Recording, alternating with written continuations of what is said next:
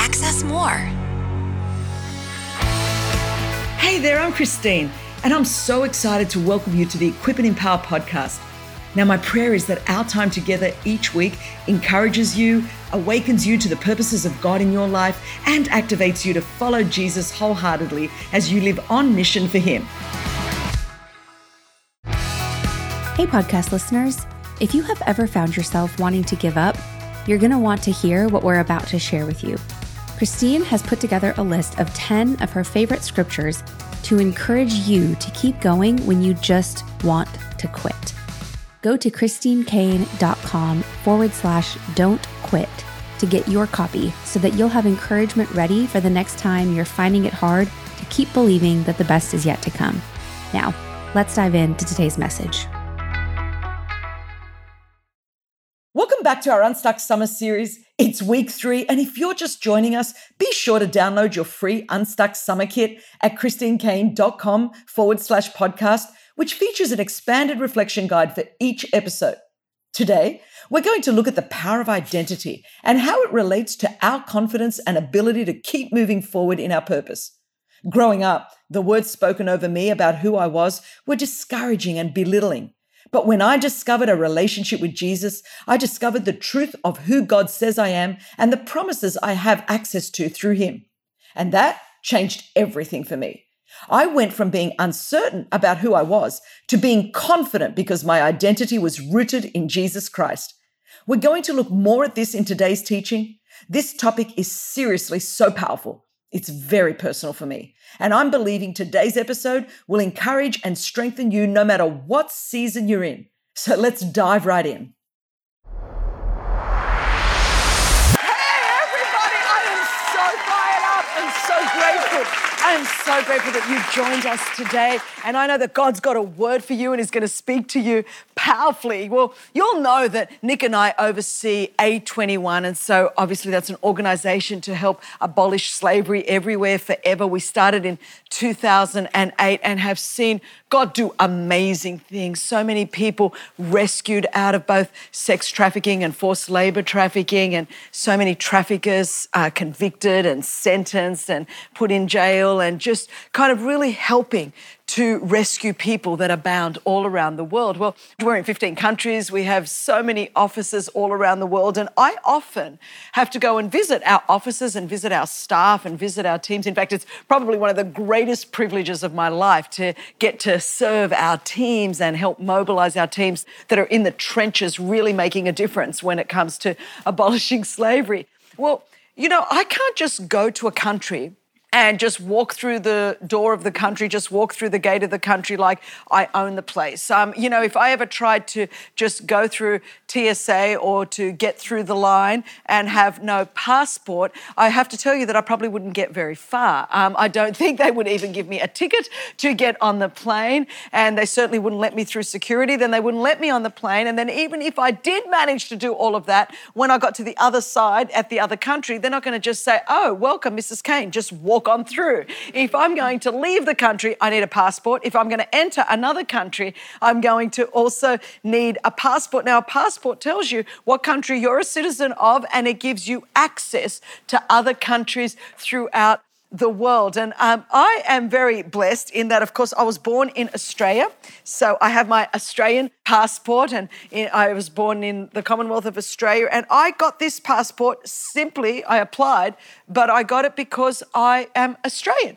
I was born in Australia. My parents were immigrants into Australia, but because I was born there, I get to have an Australian passport. I have all the rights and all the privileges that come with being an Australian citizen. And this passport gives me access in and out of countries all around the world. And this is my access pass. Well, a few months ago, after living in the United States of America for many, many years, I actually even got an American passport when I became an American citizen. Now, I first came to America on a tourist visa in 1998, and then I became a resident alien in July 2010. Now, I know you all think I'm weird, but I actually did become an alien. I thought that was so funny. Then I became a permanent resident alien in 2012. And then on the 19th of July 2018, I became a permanent American citizen almost to the day, a decade after I had come here. It was pretty wild to become an American citizen. Now, I had to do a big test to become an American citizen. I didn't have to do a big test to get my Australian passport. I just had to be born into Australia. It was easy. But I had to learn 100 questions about American history, about the American Constitution, about the American legal system, the American political system. I know more about your country than I know about my country. And I have never been more grateful for the opportunity. Someone once took me to see the musical Hamilton. I learned my entire American history from the musical Hamilton. I'm in my exam going, what would Alexander Hamilton say? So I got it all and I worked it out. And I also found out that's where you guys threw the tea overboard and you decided, see you later, England wouldn't want to be you, and you became a republic, and we in Australia are still part of the monarchy. We are part of the Commonwealth of Australia. I just had to laugh and say that I passed the test with flying colours. I was very, very proud to pledge loyalty to America. I actually had to say, I had to do the naturalization oath of allegiance. I had to say, I hereby declare on oath that I absolutely and entirely renounce and abjure all allegiance and fidelity to any foreign prince, potent, state, or sovereignty of which I have heretofore been a subject or citizen. Who speaks like this? But anyway, that I will support and defend the Constitution and laws of the United States of America against all enemies, foreign and domestic, that I will bear true faith and allegiance to the same, that I will bear arms on behalf of the United States when required by the law, and that I will perform non-combatant, that's why I've got these boots on, service in the armed forces of the United States when required by the law, that I will perform work of national importance under civilian direction when required by the law, and that I take this obligation freely without any mental reservation or purpose of evasion, so help me God. I did the American oath of allegiance. I pledged my oath of allegiance. Now, I still don't have the accent, y'all. I don't have the accent. I'm bringing a bit of Australian sassy accent to it. But I had to go through a process to become an American citizen. I had to go through a citizenship process that took a lot of years, that took a huge exam that I had to study intently for until I had to pledge allegiance. And after I did all of that, I finally got an American passport. And so now I can enter and leave the country with an American passport. And you say, Christine, why have you now given us a citizenship lesson before we even jump into the text? Because we are about to jump into the text in the Bible. We're going to look at the citizenship clause of the book of Philippians. And I wanted to give you a little bit of history on what it is, because a lot of us, we don't think about it. You're just born in a country, and if you travel, then you get a passport. I cannot believe the amount of Americans that I've met that don't have a passport. I'm like, you people need to get out more.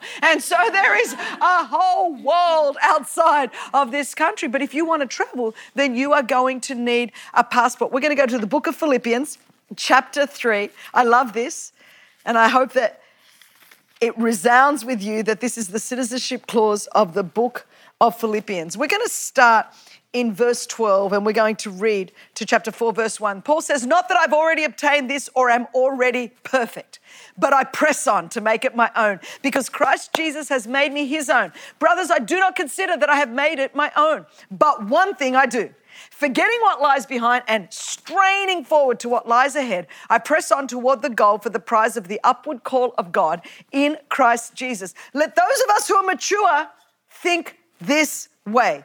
And if in anything you think otherwise, God will reveal that to you also. Only let us hold true to what we have already attained. Brothers, join in imitating me, and keep your eyes on those who walk according to the example you have in us. For many of whom I have often told you, and now tell you even with tears, walk as enemies of the cross of Christ. Their end is destruction. Their God is their belly, and they glory in their shame with minds set on earthly things. But our citizenship is in heaven, and from it we await a Savior, the Lord Jesus Christ, who will transform our lowly body to be like his glorious body by the power that enables him even to subject all things to himself. Therefore, my brothers, whom I love and I long for, my joy and crown, stand firm thus in the Lord, my beloved. I love this. The citizenship clause of the book of Philippians. So basically, Paul calling the Philippians citizens would actually so resound with them, this whole concept of you're citizens of heaven, not of earth. They would have totally understood what he was talking about, because the Philippians were citizens of Rome. Now, they were about 750 miles away from Rome. Now, our head office for A21 is in Thessaloniki, Greece, and about 45 minutes car drive from Thessaloniki, Greece, is the city of Philippi. And it still spins me out when I get in the car and I go, this is the Bible. I'm driving in the Bible. And so you actually get out and you go, this is like a real city. And Philippi, of course, is where Lydia was baptized. Lydia was the first European convert. I love that because she was a chick. And so the first person saved in Europe was a chick. And so she was converted and water baptized right up there in Philippi.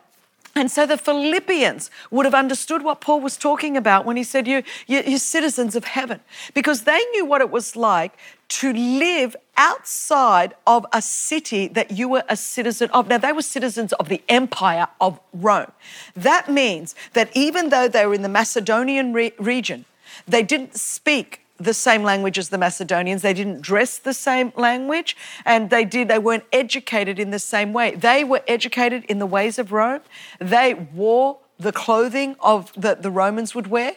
And so in every way, they ate the food of the Romans. And so a person born in Philippi was actually a citizen of Rome. Different language, different dress, and they were loyal to the Roman government. And so they knew in every way what it was to be shaped by a kingdom in which you didn't actually live. You didn't actually live there. You lived somewhere else, but everything you did, the way you thought, the way you talked, the way you ate, the way you dressed, everything about you was shaped by the place that you belonged to, even though you weren't living in that place. You were living in another place. He would have understood that. Now, the metaphor that Paul is painting for you and for me today is that you and I are citizens of heaven, but we temporarily live on this colony called Earth.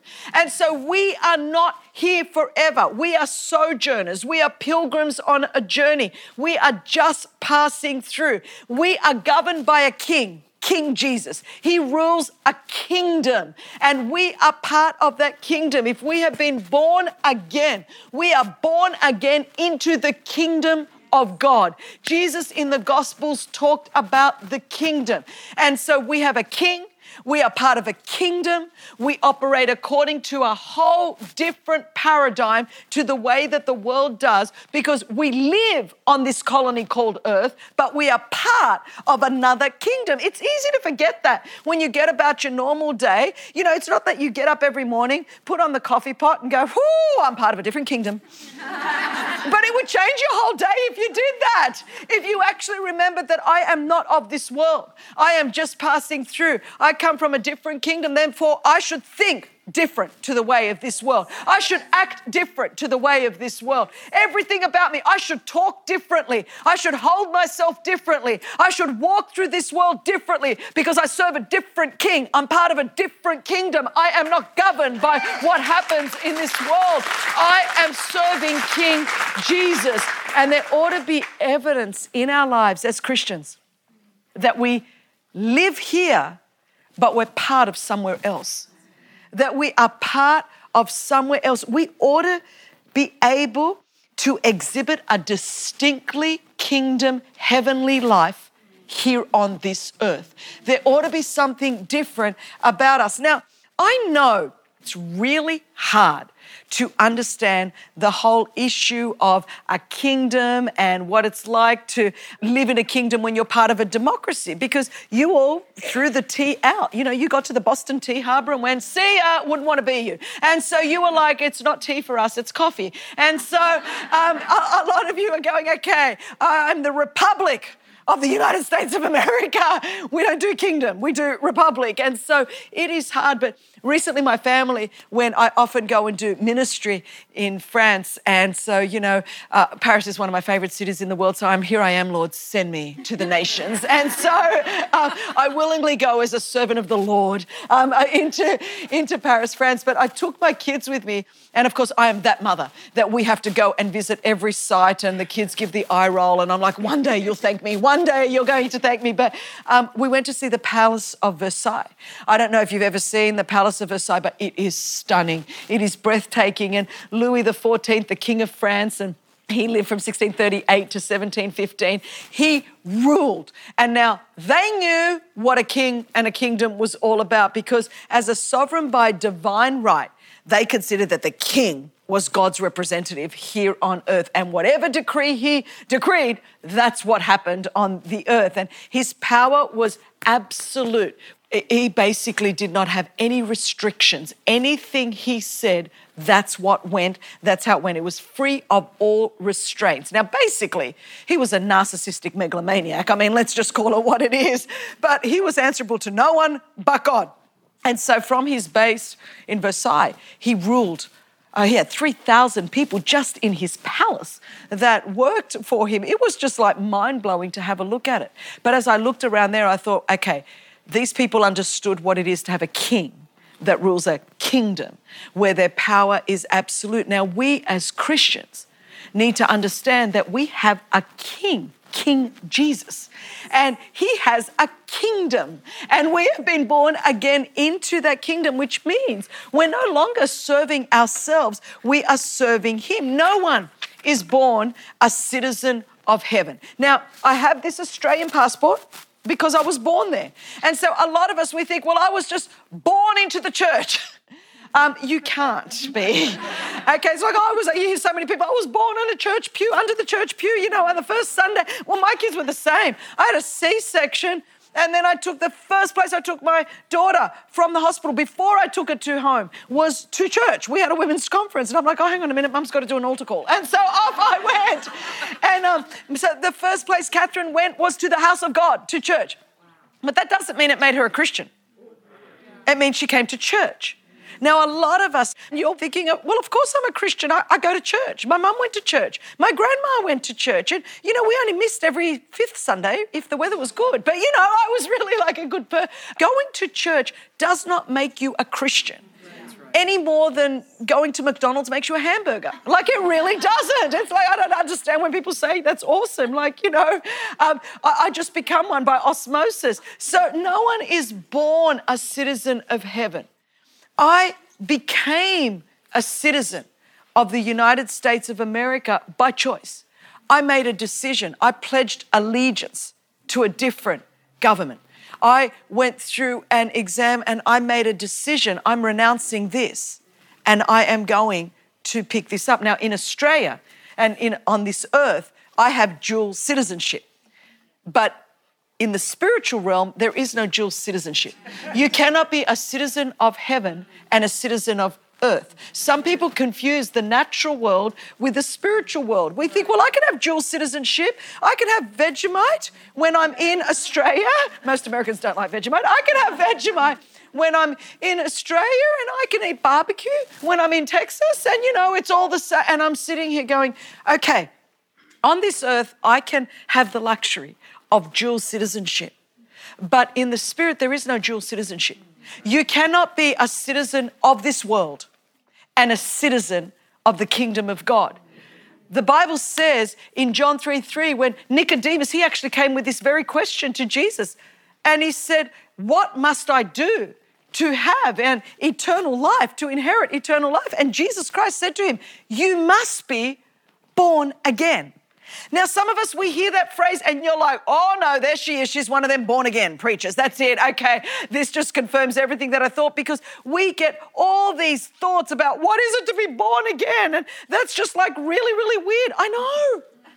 I know, but I always say to people, at 33 years old, I found out I got a phone call from my brother, George, because I'm Greek. And when you're Greek, all your brothers are George or Nico or Spiro or Con, and my brother called me and he said, Christine, I just got a letter from the government and it says I've been adopted. Now, that's a really weird thing to hear when your brother's 35 years old and he just tells you he's been adopted. Now, I thought that the government sent him the wrong letter. Like, obviously, I thought, I knew that the Australian government was really inept, but sending the wrong letters to people, this can cause people a lot of pain. And I said, George, of course you haven't been adopted. It's so funny, growing up, you always tell your siblings they've been adopted. You always say you are not related to me, but when they tell you you're adopted, you suddenly get really defensive and go, no, you haven't. I said, call the government, tell them they've made a mistake, and then call me back. So he called me back about 10 minutes later. This time he was crying so bad. He said, Chris, it's true. They told me the name of my biological mother, my biological father. They told me when I was born, when I was immunized. They have a whole file on my life. And he said, I'm going to go and see Mum. I'm going to go and talk to her. And so here's this big family secret, 35 years. And I jump in the car because, Greeks, we're a bit cray-cray. We act first and think later. And I'm thinking this is going to go bad. So I jump in the car. I go to my mother's house. I walk into my mother's lounge room right at the minute that my brother is giving my mother this piece of paper from the government. My mother took it and she just started weeping. And she said, George, I'm so sorry. All of the adoption laws in Australia, they were all closed adoptions 35 years ago. We never thought you would find out. And one of the last things I promised your father before he died was I promised him I would never tell you. So I tore up all of the paperwork. I threw it away. And so, you can imagine what that was like. It was like my mother was crying, my brother was crying, the dog was crying. Everybody was, everyone was crying. I didn't know what to do. I'm a good Greek daughter, so food is the answer to life, the universe and everything. I thought I'm going to the kitchen, make some baklava, do something. I go into the kitchen. My mother follows me in a few minutes later and she says, Christine, since we're telling the truth today, do you want to know the whole truth? And then I just turned around and I don't even know why I said this. I went, I've been adopted too. I was 33 years old. And tears streaming down her face. My mother says, yes. And, that day, girls, every fact that I thought to be true about my life changed. Everything changed. Where I was born, what my name was, what my heritage was, everything changed. And to this day, I still don't know the facts surrounding my conception.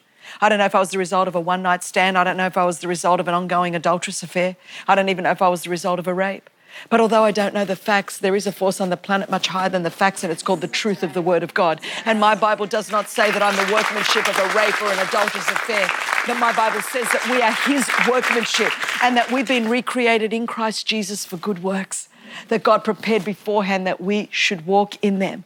And no demon in hell and no person on earth can thwart the plan and the purpose of God for our life. I don't quite know how I got here. I remember saying to my mum in that moment, I said, you know what, Mum? Before I was formed in my mother's womb, whose ever womb that was, He knew me. He knitted together my innermost parts. He fashioned all of my days before as yet there was one of them. I am fearfully and wonderfully made. I want to tell you, I don't know what your history is, but I want to tell you this much, that God loves you, that you are created in the plan and the purpose of God. You are not here by accident. God orchestrated you. He formed you. He knitted you together in your mother's womb and has a plan and a purpose and a destiny for your life. You may have been rejected. You may have feel like you're just an accident. In fact, someone might have spoken over your life and said, you should never have been born. You're just an accident. You don't deserve to be here. I'm here to tell you that you were created on purpose and for a purpose. And there is a God in heaven that loves you and has a plan and a purpose and a destiny for your life. He loves you. So why do I tell you all that story? Because you know what? I don't particularly like the way I was born the first time. That's why I love it when Jesus said, you must be born again. I'm like, yes, I love that. I'm going to claim that phrase back. A lot of people have a lot of negative connotations with born again Christians, but I'm here to own it. I am a born again Christian. Why? Because Jesus said you must be born again. You've got to be born again. From this realm into a kingdom realm, we are born again. I have a brand new nature.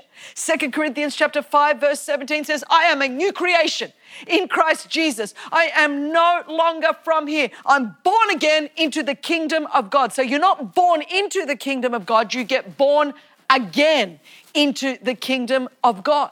And so when you get born again, you are a brand new creation. I have a different citizenship status. Just like now, I have a different citizenship status in America. I never had access to what citizens in America did. Now I can vote. Now I can have property. Now I can work. There are certain things I can do as a citizen that I could not do when I wasn't a citizen. Well, now that I'm born again into the kingdom of God, there are certain things that I have access to.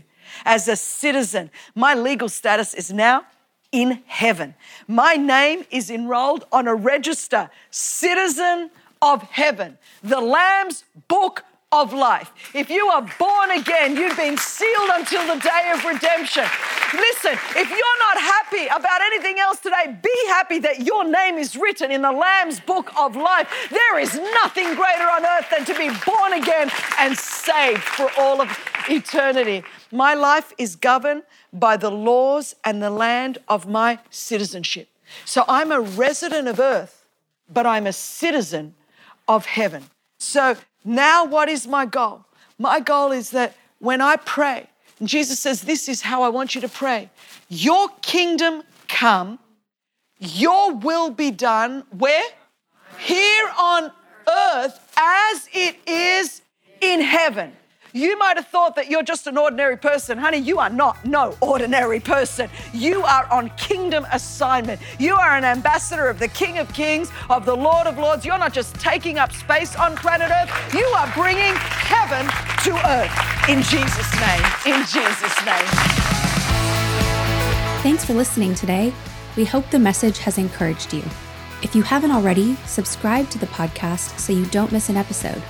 For links and more, head to christinekane.com/podcast. We hope to see you again next week, right here for another episode of Equip and Empower.